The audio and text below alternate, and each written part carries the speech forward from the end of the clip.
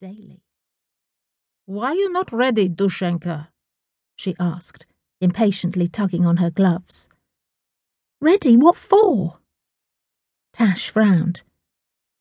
"Are we going somewhere?" Lyudmila rolled her eyes. "Dushenka, I told you. We have invite. Lady Soames invite us, you and me.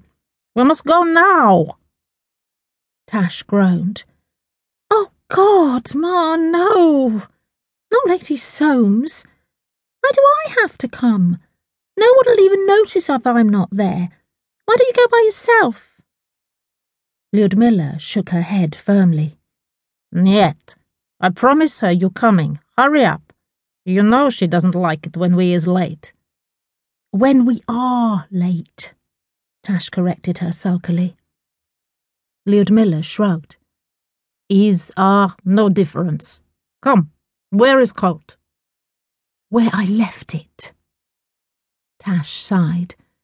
She followed her mother reluctantly down the corridor. Lyudmila was up to something. She could tell by her excited, distracted air. "Dushenka, why you always so niezgavodshevaya?" Lyudmila paused to view her reflection in the mirror before opening the front door. Niezgavodshevaya. Disagreeable.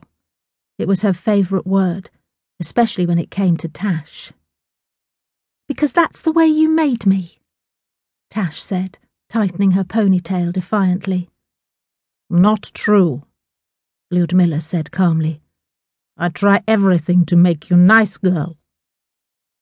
She opened the cupboard door and pulled out Tash's coat, a sensible black woolen schoolgirl number. "Okay, here is coat. Come, we're late." She marched ahead. "We are late," Tash mouthed silently, crossly. She followed her mother disconsolately out the door. "Taxi!" Only in Lyudmila's mouth could the word come out as taxi.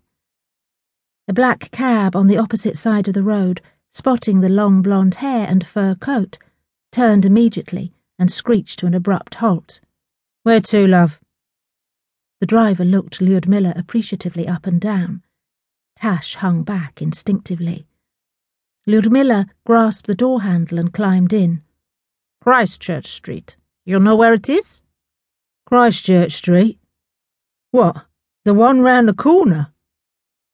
The driver sounded disbelieving. Tash's face began to burn. "Yes." "You be quicker walking, love."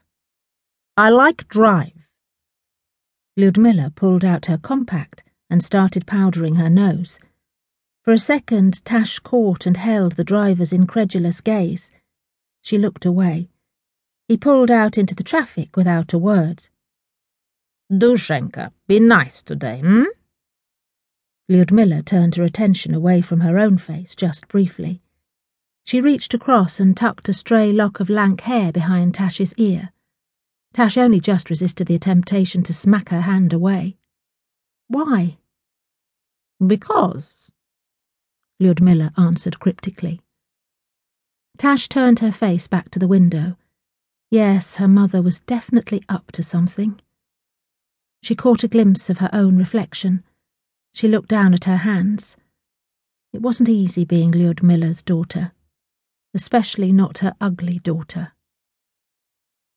"Lyudmila, how lovely to see you, my darling. What a surprise. Do come in, come in. It's absolutely perishing outside, and here's the lovely little Tatiana. How splendid of you to come. You know the way, of course you do." Lady Pamela Soames stood in the hallway, practically and inexplicably, rubbing her hands in glee. She looked like a cross between a sumo wrestler and a poodle, Tash thought to herself uncharitably. How on earth could it be a surprise when she was clearly expecting them? And who in the world would ever call her lovely?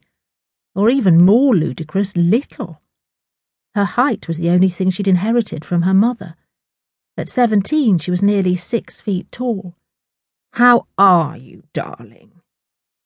Lady Soames looked up at her indulgently. "Who, me?" Tash scowled down at her and was rewarded by a sharp